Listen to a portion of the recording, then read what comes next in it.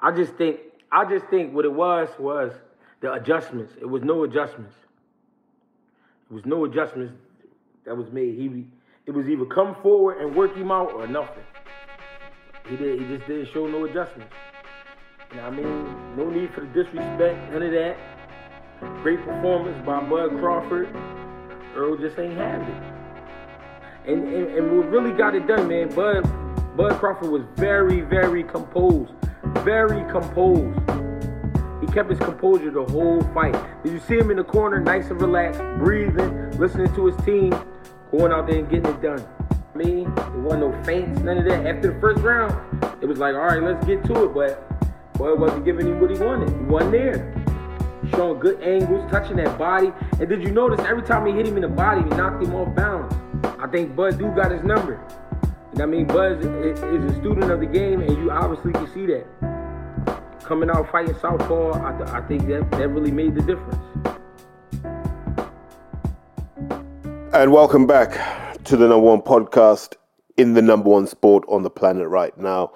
The sport where I was 1 from 2 in my picks in one of the greatest weeks of boxing we've had in recent years. I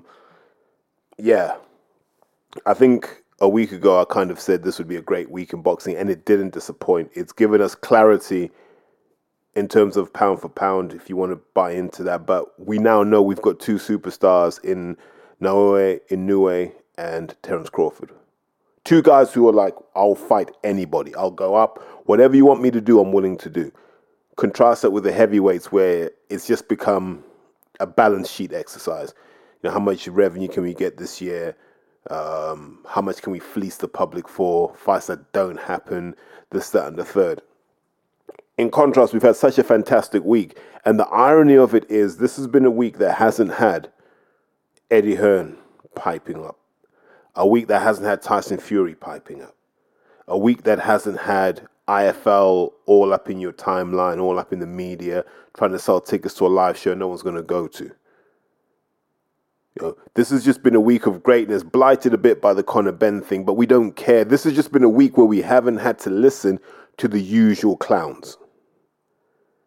You know, we've been able to concentrate, zero in on people who take the sport seriously. Let's celebrate that. Let's celebrate the fact that in the biggest week of boxing, probably since Mayweather-Pacquiao, let me exclude Mayweather-McGregor just for obvious reasons, but in the biggest week of boxing since Mayweather-Pacquiao, we haven't had the usual clowns, you know, draining the energy from it. So we've all kind of woken up on a Sunday and we've said, wow, that's why the sport's special. That's why the sport can deliver when you've got people willing to make it magical. And when you take the clowns out of it, I think this is what generally tends to happen. So I want to talk about Spence Crawford. I really do. But before I do, I want to touch on some of the reactions and some of the takes I've seen online from people. And I call these guys the village idiots. Most of them are American, ironically. Not many Brits are of that leaning. It tends to be the people who don't interact with the sport very often, and someone's just told them to watch boxing for one night, and then they'll come up with these idiotic takes. So they broadly fall into 3 categories, right? Category 1 is the scumbag. And so the scumbag is the sort of person who says, I'm glad Errol Spence got beaten into next week. Right? For no reason, right? For absolutely no reason. I'm glad he got beat. And it's almost like you've just said that for attention. You know nothing about the sport, but you've said, yeah, I'm glad he got beat. And it's just that kind of malice. But then they're the same sort of people who complain that they've been made redundant. They'll be there on Facebook, I can't believe I've been made redundant after 15 years. We don't jump in the comments and go, oh, I'm glad you're broke. I'm glad you're going to lose your house, your family and everything. We don't say that. We say, chin up, mate. Can I help in any way? Let me share this post for my network. That's what we do, because that's humanity. The way you treat the aftermath of Spence Crawford is not to laugh and to gloat at someone suffering. It's to say, guys, thank you. Honestly, thank you for putting this all on the line, knowing full well that it was potentially disaster for whoever lost this because the stakes are so high. Thanks for being brave enough to put yourself in that position. We respect you. That is the only acceptable response. The other category are, whatever you want to call them, open brackets, experts in everything, close brackets. So the guys who are like, yeah, Crawford really outclassed Errol Spence. And you're like, at that level, you don't outclass people. Mayweather didn't outclass Pacquiao. He beat him because someone had to win, someone had to lose. That's kind of how we get our payoff in these situations. Crawford beat Spence, but you can tweak a few variables one way or the other, and Spence could beat Crawford. This isn't a situation where you go, well, if they fought 100 times, Crawford would win 100. I don't believe that to be true for a second. I think there are clear things that Spence could have worked on. We'll talk about it later, and you'll see. Like, once you start to look at the picture, you can understand why the fight went the way it did. But no one was outclassed. I use the example of this: if you say that at the elite level there are 1,000 units of ability, talent, whatever you want to call it, what you saw on Saturday was 994 versus 995. Like, most of us might be on about 400, 500. We saw 994 play 995, and 995 won. That's not being outclassed. That is just losing to the better man. And that doesn't take away from Crawford at all, by the way. But it tells you Errol Spence was top 5 pound for pound, and nobody disputed that. I don't want anyone tweeting me going, yeah, I never thought it, never saw the magic in Spence. Or don't embarrass yourself. And so those guys are almost like the village idiots, but, they sit on their sanctimonious positions going, yeah, well, he was outclassed. It's like, well, you don't even understand the dynamics of the fight to say he was outclassed. You just saw the bits that got you excited because deep down, you were that kid at school who was always in the circle when the fights were happening, just never in the middle. Now, that's okay. Just as long as you know who and what you are, and that the people who participate in whatever form, people who put it out there, put it on the line, are the ones that count. And then the third ones are the girlfriends. The Crawford girlfriends, the Spence girlfriends, whoever they are, you can see them on Twitter. The less said about these guys, the better. I say, look, go out into the real world, make some friends. Take up a sport, take up a hobby, make some friends, be liked for who and what you are, and stop clowning for attention. That's all I'd say on that. But broadly speaking, there's some of the really terrible takes I've seen online. But I also want to praise some of the more nuanced and smarter takes, both in the media and just on social media. They're just people who understand what this game is, and that two men put it on the line and there had to be a winner and a loser for us to really digest this weekend, for the week to end on a high. And end on a high it did. I thought both men were gracious. This packaged up so beautifully. Between Al Heyman and Bob Arum, man, we had a glimpse of what we imagine boxing should be like every year. So let's just toast to that, And now we can spin it back to the regularly.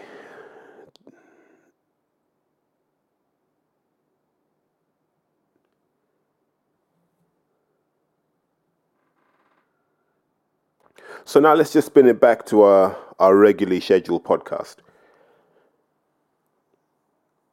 When I think of this fight and I think of the outcomes and the aftermath of this fight, I come back to this central idea that I stand by. You have to take a loss in life. And you have to take a loss in the thing that you love. I think you do, right? And I look at all the greats. Ali took L's. Like, fight of the century, Ali lost to Frazier. Came back a different man. Climbed the mountain again and became great. Mayweather, 1996 Olympics, robbed of a gold medal potentially. And look at what he went on to achieve. Manny Pacquiao, those early defeats. The fact that he was malnourished for much of his life, so boxing was a nightmare for him, and he boxed massively under his natural weight because he was malnourished. And look at what he went on to become. And then you look at someone like Crawford. If I remember correctly, Crawford lost to Saddam Ali to qualify for the 2008 Olympics. And who knows what Crawford would have become, because remember, Crawford's got amateur wins over a who's who. Guys like Danny Garcia. He might have even gone against someone like a Magdaleno. He has good wins as an amateur. Crawford was a really good amateur who probably should have gone to the Olympics on ability, but in the box off, he was voted against. And like Floyd in 96, those things can make you or break you. But not long after that, don't forget, that's when he got shot. And that's when he rebooted his lifestyle. And it was like, I can choose the street, so I can choose the ring. And he would have probably been brilliant at both. He might not be alive now in one of them. But he used that to fuel his success. Mayweather used it to fuel his success. Pacquiao used it to fuel his success. I tend to find that the people who have it handed to them are the ones that struggle later on. Oscar was the golden boy for ages. It was always between Oscar De La Hoya and Shane Mosley for who the best amateur at California would be, right? It was always between those two. So they were seen as golden children. And look what happened when it got tough for both of them. They struggled. And much like those two, Errol Spence was the golden boy of American boxing. If you've listened to me for long enough, I've told the story of when Spence came to the UK in 2009 and he fought Dudley O'Shaughnessy. And at the time, in terms of like boxing in the southeast or maybe even the south of England, Dudley O'Shaughnessy was the name. That was the kid who was going to go to 2012 and do incredible things, right? That was the guy. You had that. He was a name. Liam Cameron was a name back then. There was a group of names of people. Even like Anthony Fowler was bubbling through around this time as well. And Errol Spence came to the UK. I think he boxed twice against Dudley O'Shaughnessy. Handled him easily. And people were talking about this kid Spence. And in America, he was the one, right? That was the guy. 2012, he should do something, which he didn't. But he's always been that kid that people have said he will go far. So he's never had that chip on his shoulder of, oh, they don't believe in me? I'll show them. Whereas Crawford has. So these two men have got to this point through very different routes. And that's why people criticize Crawford's resume, because it hasn't been crafted the way that Spence's has been crafted, the way that Jerome Ennis's CV is being crafted, Virgil Ortiz's CV is being crafted, the way they tried to craft Anthony Joshua's CV. He hasn't had that. He's had to go the Dillian White route, the Tyson Fury route, the George Groves route. Crawford had to go that kind of round the way route to get to a point where he could even be talked about in these categories. And he's had to do it, I don't want to say the hard way in terms of opposition, but he's had to do it the hard way in terms of the investment put into him based on his ability. You know, people have been saying Crawford's special for a while. I'd always been like, the record doesn't suggest it, but his talent does. I've always been of that view that his talent's incredible. We haven't seen it tested based on his record. We have now, by the way, but that was always my view back then. And it slowly matured because I became more and more of a Crawford fan as I saw him as a boxer and I saw him as a man. There you go, full confession right there. So that's what you had here. You had two guys who've kind of got to this mountaintop via two very, very different routes. You know, the Spence route wasn't easy, but it was well managed. And the Crawford route was a bit wilder, a bit more bumpy, rocky, messy. But he got there by taking care of everyone put in front of him and doing it with relative ease. Damn, at this point I should actually talk about the fight, right? So best to share what I saw. I love this fight because everything was on a knife edge. And like I sort of break the fight into three stages. There's phase one where Crawford just has to get Spence under control, right? And it's more, he had to let Spence know he was the man in that ring.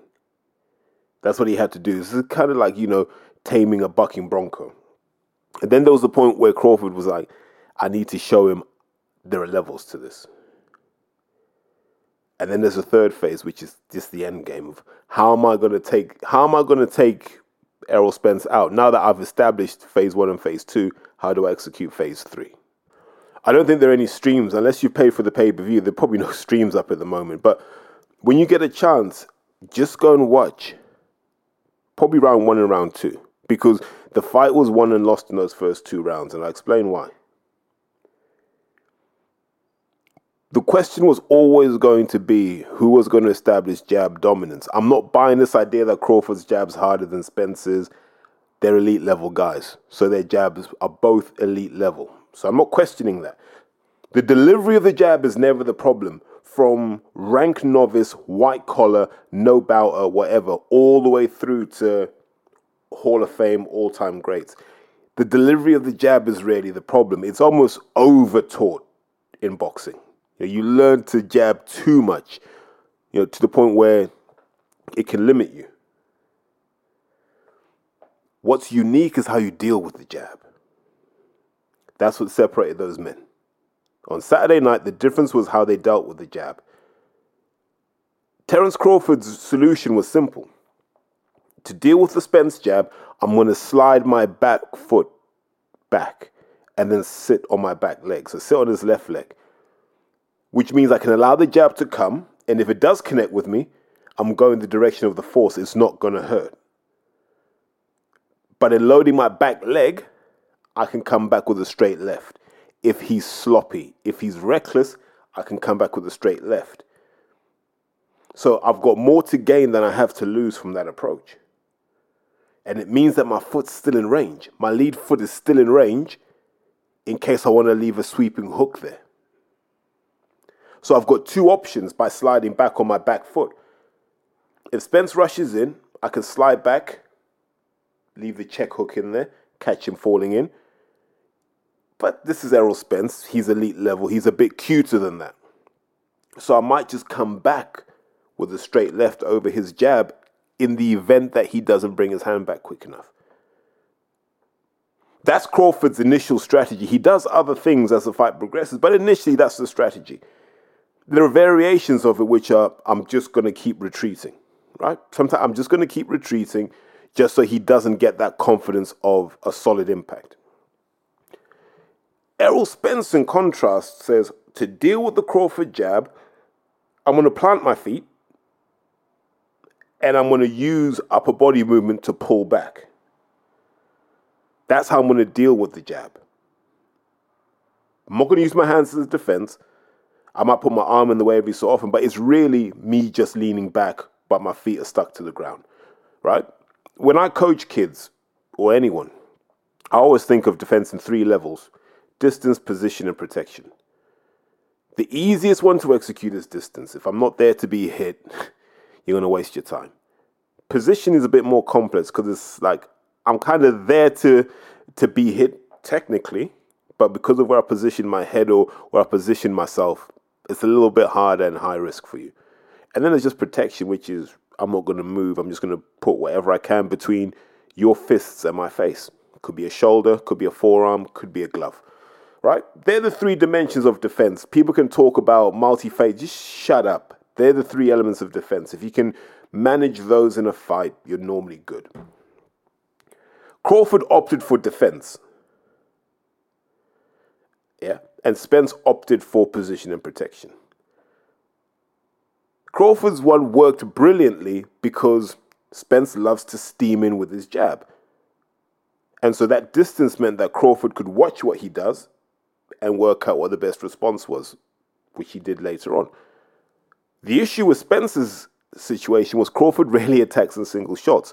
So by the time you've pulled all the way back, when Crawford comes with a second shot, you're so off balance that there's nothing you can do apart from take it. And very early on, that was the signal that Spence gave Crawford. You're not going to have to worry about me being too mobile for you. I'm going to be right here to be hit. You've just got to work out what shots are going to connect with me. And Crawford went, all right then, cool. If this is what we're going to do, then let's do this. And you could see from the beginning they had Spence scouted out because Crawford was putting shots in places where Spence was going. And I'm like, they've really broken him down and said, what does he do in different situations? And they were super prepared for this. I can't say the same for Errol Spence, because had he been so, he would have learned from the Kell Brook fight. If someone's got the speed and the timing on you, man, you're going to have to get on your bike, make them overcommit. If nothing else, feint. You draw the shot you know they're trying to hit you with, but you're prepared for it, so you're out the way. Draw that. So that's the story of round one. The story of round one is who's going to establish jab supremacy. Round two, things kind of get flipped on their head. So the central part of round two is a knockdown. And the knockdown is everything I've just talked about, right? Spence goes to jab low. Crawford, seeing that, gets his arms between the fist and his body, pulls out to the left so his weight's on his back leg. Spence misses with the jab because of Crawford's movement. But it gives a perfect angle for the straight left for Crawford to throw. He's already loaded, so he just has to release the shot. There's no real power required. He can just release that shot from where he is. And so he throws the straight left, which connects.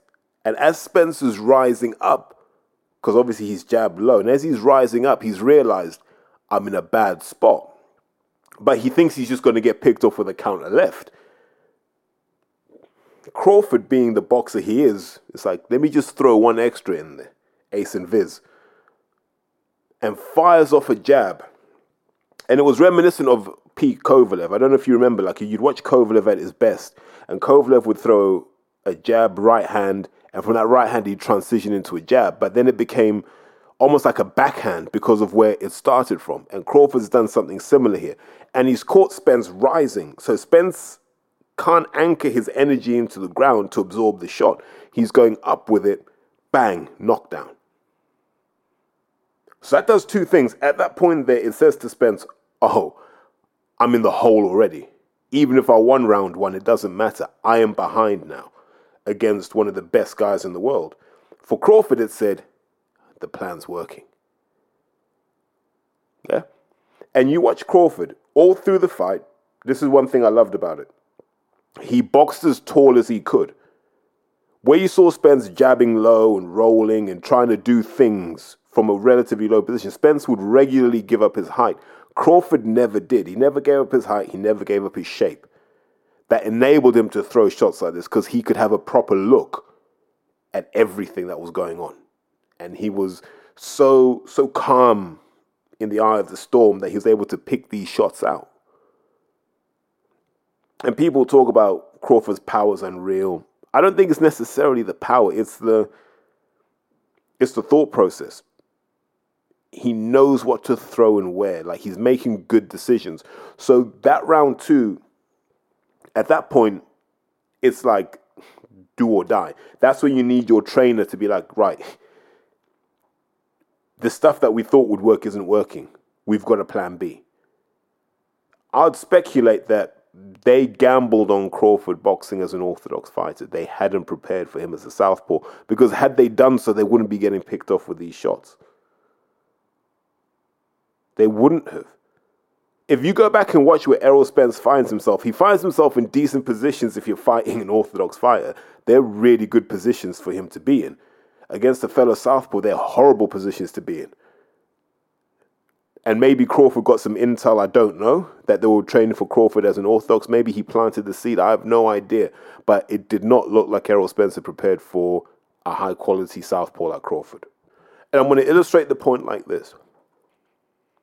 If Errol Spence had thrown that low jab to Crawford before he got dropped and moved out to his right, which is kind of where the energy was taking him. If he just moved out to his right-hand side like you would have done and kept low as he moved out to his right, he'd have been golden. Nothing would have landed on him. It was the fact that he went back to his left, upright. You know, that's the equivalent of an orthodox guy just moving onto his opponent's right hand. Like, why would you do that? And so a heavy price was paid because of that lack of preparation, the detail, the precision in what you're doing, because Spencer's never had to do that. You know, Spence has always been able to impose himself physically on his opponents. And maybe with the exception of Sean Porter, which is quite bumpy, but he's generally been able to do so. And this time he wasn't. Crawford just wasn't letting him get any kind of edge, any kind of foothold in the fight. In the clinches, Crawford showed that he was stronger. We don't give enough credit to Crawford's strength, actually. I don't even think like gym numbers would do Crawford's strength justice. How do you explain it? I remember ages ago, I was seeing a woman. She was from Haiti. Her family were Haitian, and like when you met the relatives, they didn't look massive, right? They're not like, it's not like you're in front of Ronnie Coleman.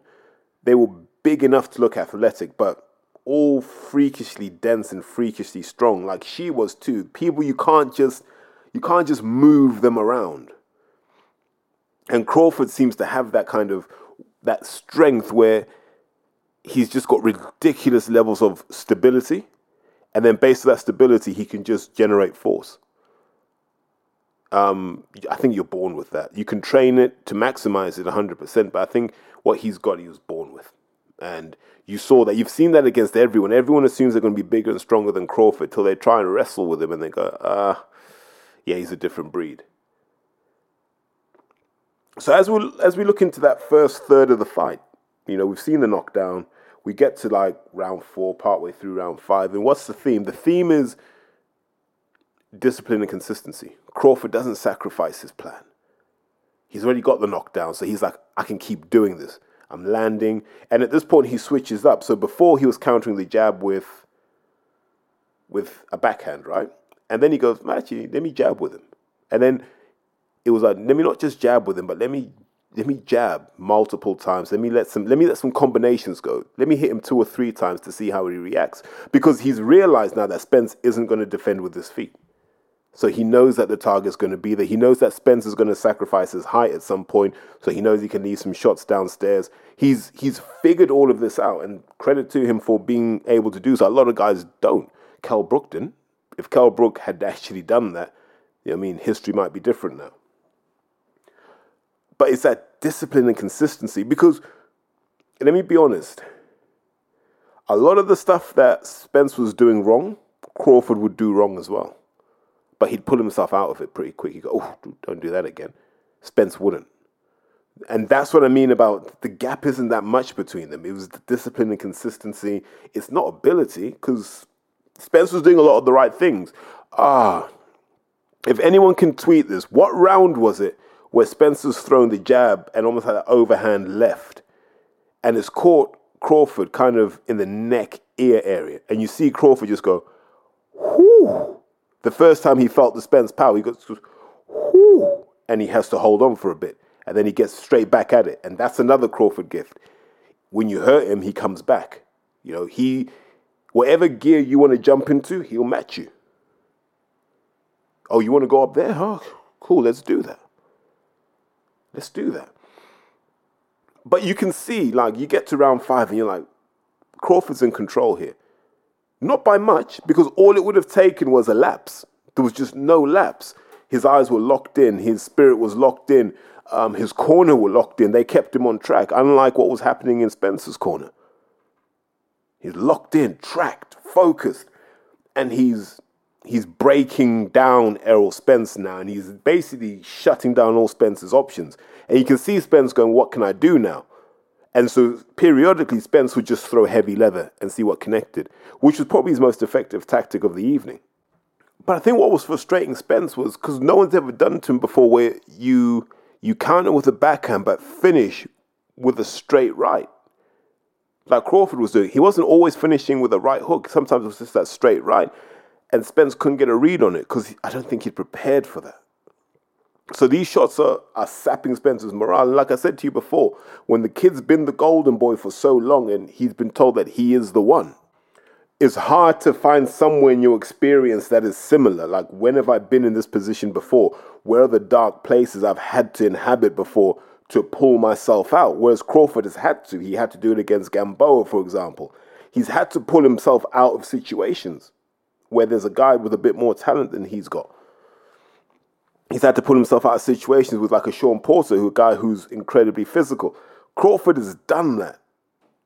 I don't think Spence's had to do that very often. Definitely not from a real losing position. So now Spencer's like, oh, this is all alien to me. I'm not prepared for this. And you can see it in his body language, and it's getting more and more desperate throughout the fight. And you get to round 6, and you're almost looking for, you're saying, right, if Crawford just goes through the gears and lets about 6 shots go, he could stop this. Spencer's face is swelling up. It's not looking pleasant. He's looking like he did when the Lamborghini flipped over. And I don't say that with any pride, but it is. And you're like, oh my God, this part of me was thinking this might be the end of Errol Spence's career, because he was just retreating into himself. And you're looking at Crawford like, take him out. But then Crawford's almost like, I might just let the balloon deflate naturally. I might just beat him into submission. Let me just keep beating him up. Let me just keep putting these knuckles in his face, and let me see where that gets me. Because I can do that. I'm in so much control now. I mean, how'd you put it? It's like a shark. So once a shark bites you, it will let you bleed. The shark is let you bleed to death. It knows that it's hit the right parts of your anatomy and goes, yeah, I mean, you got a couple of chomps in there. You ain't going to last long. And the shark will just kind of follow you till you stop moving. Then it's like, right, time to eat. And that's what the fight felt like on Saturday night. And like this mid-game bit was ultra impressive, because Crawford said, I'm going to stay on the inside now. I'm not going to retreat like I was before. I'm going to stay on the inside. I'm going to counter you. Every time you do something, I'm going to counter, because I've realized you're loose. Like Spence does these odd things, like he'll go from having his guard up, right? So his hands are protecting his face. And when he pulls back, he leaves his hands and pulls his face away. So if you throw a long hook, all of a sudden he's not protected. And this happened a few times. And this is that lack of fundamentals, really. You just have no fundamentals when you do that. But Crawford on the inside, he showed that there's no weak links here, because if you go back, Spence was able to break Kell Brook down by going on the inside, because he goes, right, I can't get a read on Kell Brook, and I can't get my shots off before Kell. I'm just going to walk him down. We're going to do this on the inside. And I'm going to let my hands go. And Crawford said, I've seen that tape too. I'm prepared. Kept catching him. And like I said, Crawford's like, I can do this all night till round 12, or until, almost like he wanted to make him do a Kell Brook and just drop to a knee and say, I'm done. Don't know if that was the plan, but it felt, like I said earlier, it felt like he was just letting him sort of bleed out before just sort of gorging on the feast. So we get to round 7, and by round 7, Crawford's got this under control. He's been boxing on the inside. He's doing all of that classic reflex work. As soon as he feels a shot on the arm or the elbow, comes straight back with the counter, bang, bang. And Spence is like, this has never happened to me before. It's happened in sort of patches. Guys like Garcia and Thurman can do it periodically, but not this consistent, not at this level, where Spence couldn't get a foothold. And then you get to round 7, first knockdown, savage. Spence goes in again low, doesn't need to be that low, but goes in low. And remember, all through the fight, Spence hasn't cut the ring off on Crawford once. He's just followed him. Same again. Crawford slips out to his right-hand side, just throws an uppercut in there. As Spence is throwing a big overhand left at him, just throws his right uppercut in, drops him. And now you're like, God, this can't go much longer. Spence's face is battered. He's bleeding from the lip. And Derek James doesn't seem to have any solutions to this. Spence is like, I don't know what's happening. Second knockdown. Middle of the ring. I always think middle of the ring knockdowns are impressive because, you don't have the rope as your friend. Double right hook. Bang, bang. Knock Spence from the middle of the ring right out to the ropes. But at that point, you're like, because that was at the end, right? That was at the end of the round. And if Derek James could have said he's had enough, could have protected this guy, but I don't think that's how this fight should have ended. I like the fact that Spence was allowed to go out on his shield. Round 8 was just a beatdown. And this is why I'm saying we can't call it outclassing someone. You were just better on the day. Like, I could name 3 tweaks that could have happened, and that could have made Spence a far more challenging opponent, because I think Spence can box anyway. But we're going to come on to some of the things we do need to consider when evaluating this fight. But the punches he was taking around 8, I'd have had the towel in my hand at that point. Because if you care about someone, you don't want them to take these, and you don't know if it's doing real physiological damage at that point, because we know what Spence has been through. You know, reconstructions and all this sort of stuff, and a guy like Crawford will test those reconstruction skills. But what I love about Crawford when he smells blood in a finish is how he just suffocates you. No space. Anywhere you go, he's just right in front of you. His hands are moving. He's ready. As soon as he sees the opening, bang, he's in there. And remember, he's nearly 36 years old, and his reflexes are still sharp as anything. He still looked like he's still at the top of his game, without a shadow of a doubt. And I'm just glad it wasn't allowed to go any further than that. The ref showed mercy, and we had a new undisputed king at 147. And he's undisputed not because he unified all 4 belts, because he didn't. Spence did. Crawford just got 3 belts. But he's undisputed because he's top of the tree. He beat the best guy. So his undisputed, I'm quite happy to take, because I don't think there's an argument against it. I don't think you can say, well, he didn't fight so-and-so. He did. He fought all the people he needed to. And in beating Spence, he sort of solved all of those problems. So when guys like Keith Thurman say, Crawford's never beat me, oh, God, stop. Please, just stop. But you can imagine, if there isn't going to be an immediate rematch, then you can imagine someone like Thurman piping up and fighting Crawford just so Crawford can complete the set, and a Danny Garcia too. It'll be really interesting to see if all of these guys just move to 154, because there's money to be made in this kind of round robin. If they all just keep fighting each other, there's loads of money to be made, and then it frees up the belts for the young guys to do their thing.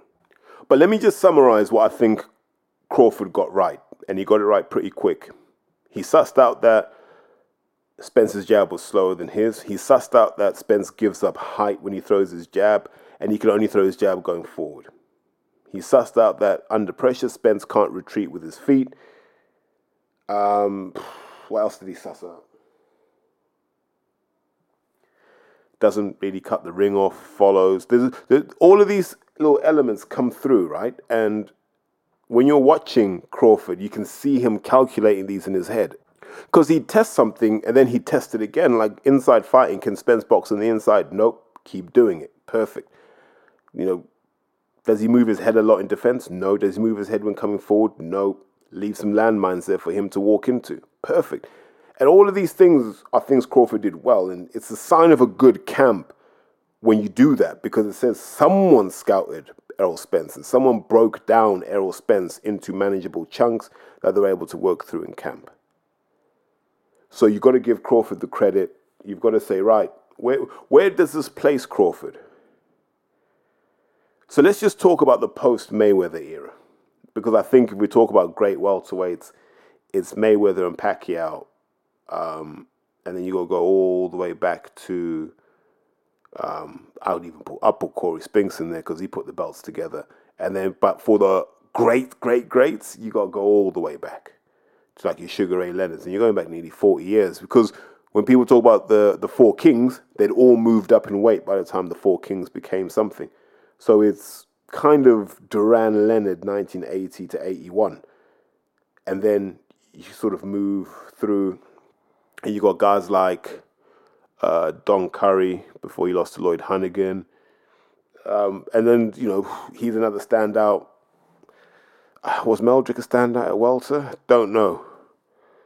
And you keep going through these lists, but these aren't standout names where you're like, you cleaned up in an era where it was super competitive. Crawford did. Mayweather cleaned up when he had to, and he dealt with everyone he had to. So there's a cutoff point for me when we look at Crawford and we go, in terms of Crawford being the man, he's the man of this era. And my test of who the competition is, you have to have beaten Sean Porter. Yeah. To be in contention for the best welterweight since Mayweather, you have to have beaten Sean Porter. I know people say, what about Pacquiao? No, not off that Thurman win, and not off the Broner win. So for me, you have to have beaten Sean Porter, because there are eras in which Sean Porter would have held multiple world titles simultaneously. There are times when you could say that. So if we look at that, people who have beaten Sean Porter: Kell Brook, Keith Thurman, I think, Spence, Crawford. So the discussion is between those four of who's the man. And Spence beat Crawford. Crawford beat Spence, sorry. God, I can't believe I just said that. Crawford beat Spence, so that puts him top of the tree, because the other guys don't have an argument.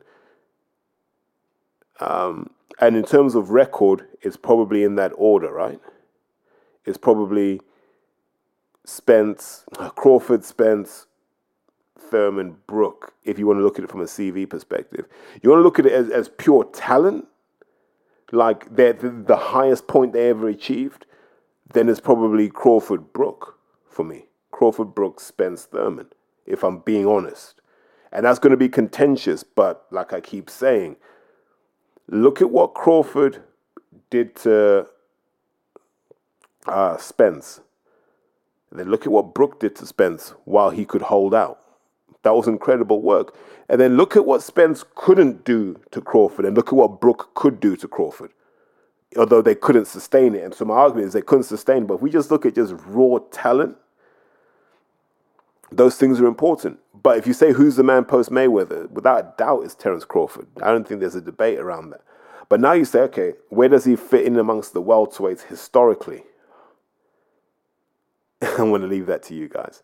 You already know that Mayweather's top of my tree in so many different ways. I can't see past him, but other people will have other arguments for other reasons. On a side note, I know people are going to go, oh, what about Ricky Hatton? No, don't mention Ricky Hatton in any of these discussions. Please don't do that. But yeah, I think Crawford is the man at welterweight. I think Crawford is the man in boxing. Full stop. Yeah, full stop. People wanted to say Usyk for a long time, but Usyk's in a weight division where he's not stopping anyone. So we can't give him that. You can outbox people. Crawford can outbox people, but you got to be stopping people. Inoue stops people.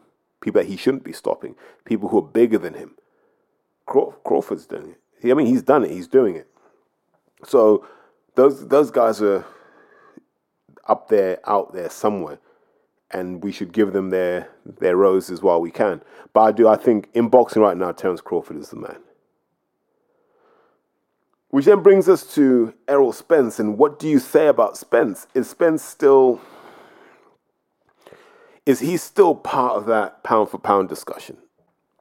On CV, yes, because you've only lost to Crawford, and we've just established Crawford is miles ahead of everyone not called Inoue. But I've got a question, man. What was the effect of that car crash on Errol Spence in terms of his physiology and overall, like, is he the same Errol Spence he was before that accident, physically and mentally? I find it really uncomfortable listening to Errol Spence talk. I found it really uncomfortable looking at him and for how drained he looked. He looked like someone who had been in an accident. And I wonder how much physical damage the accident did to him, because yeah, there was just something not right there, and I can't put my finger on it. And it's not like I'm looking for excuses, because quite frankly, I'm happy Crawford won. But the empathetic side of me goes, what did that really take out of him? Maybe we'll never know. Maybe we'll never know. But you get in that kind of crash, there's got to be a degree of trauma attached to it, and all that sort of stuff. Because then you ask the question, is that his lifestyle catching up to him? We know Spence was a heavy drinker. He was known for partying a lot in Dallas. The crowd of people he associated with probably weren't the best for him. And how many times have you seen Spence in an interview and he's drunk? Does that catch up? Because we talked earlier about consistency and discipline. Crawford is the model of that. Because even if he does drink, we don't see it. We do with Spence. And I always wonder, is that lifestyle catching up? Is that what shortens careers? Because it seemed to with Hatton. It seemed to with De La Hoya. Things that shorten careers. Womanizing, drinking, all that sort of stuff that Spence has been outed for in public. Was that catching up with him? Would the Spence of, I don't know, 5 years ago been a more dangerous prospect? Don't know, don't care. But it's a warning to all these young fighters. You can't have it all ways. You can't be the party animal out on the scene and then expect to be top of the mountain. Ricky Hatton tried it and failed. You know, I mean, look at the people who messed him up. It's people like Mayweather, Pacquiao, guys who have reputations for being monastic when it comes to preparing for a fight. So there's a lesson, and I don't understand why people try and live both sides. I just don't get it. Now let's deal with the elephant in the room, and I think I'm going to talk about this in multiple dimensions. Do we now have to start asking questions of Derek James the same way we did of Virgil Hunter? So remember, Derek James has had Errol Spence since he was a kid, and I say this numerous times. You give me someone for 15 or 20 years, if I can't make you a world champion, then I'm useless. That is enough time to teach someone everything you know about boxing. And if you know the right stuff, then they should be able to execute that stuff. Now I look at Derek James, and remember, like, this guy was trainer of the year. He was flavor of the month, and everyone was talking about how his gym was buzzing. But the numbers were manageable. You look at that gym now, right? And you go, just off top, Anthony Joshua, Jamel Charlo, Errol Spence, Ryan Garcia, Frank Martin, and then all the kind of celebrity and PT stuff that Derek James does. My question is this: did he get a full camp? And if he did, how? Because we know Crawford has been training for this fight probably since the beginning of the year, if not the end of last year. Crawford said in the press conference he did a pre-camp before he did this camp. So let's just say he did a 10-week camp for this and a 4-week pre-camp. That's 14 weeks. So he's already into like February, March time when he started. I'm confident Crawford started before that. Like in terms of the work, they probably did the scouting and the prep work earlier. So this has been half a year for Crawford and Bomac and so forth. And yes, they've had Shakur, but Shakur's not in do or die fights yet. We forget that. No one in the Bomac camp is in a do or die fight apart from Crawford. So all resources zero in on Crawford. Right? Now let's look at Derek James's gym.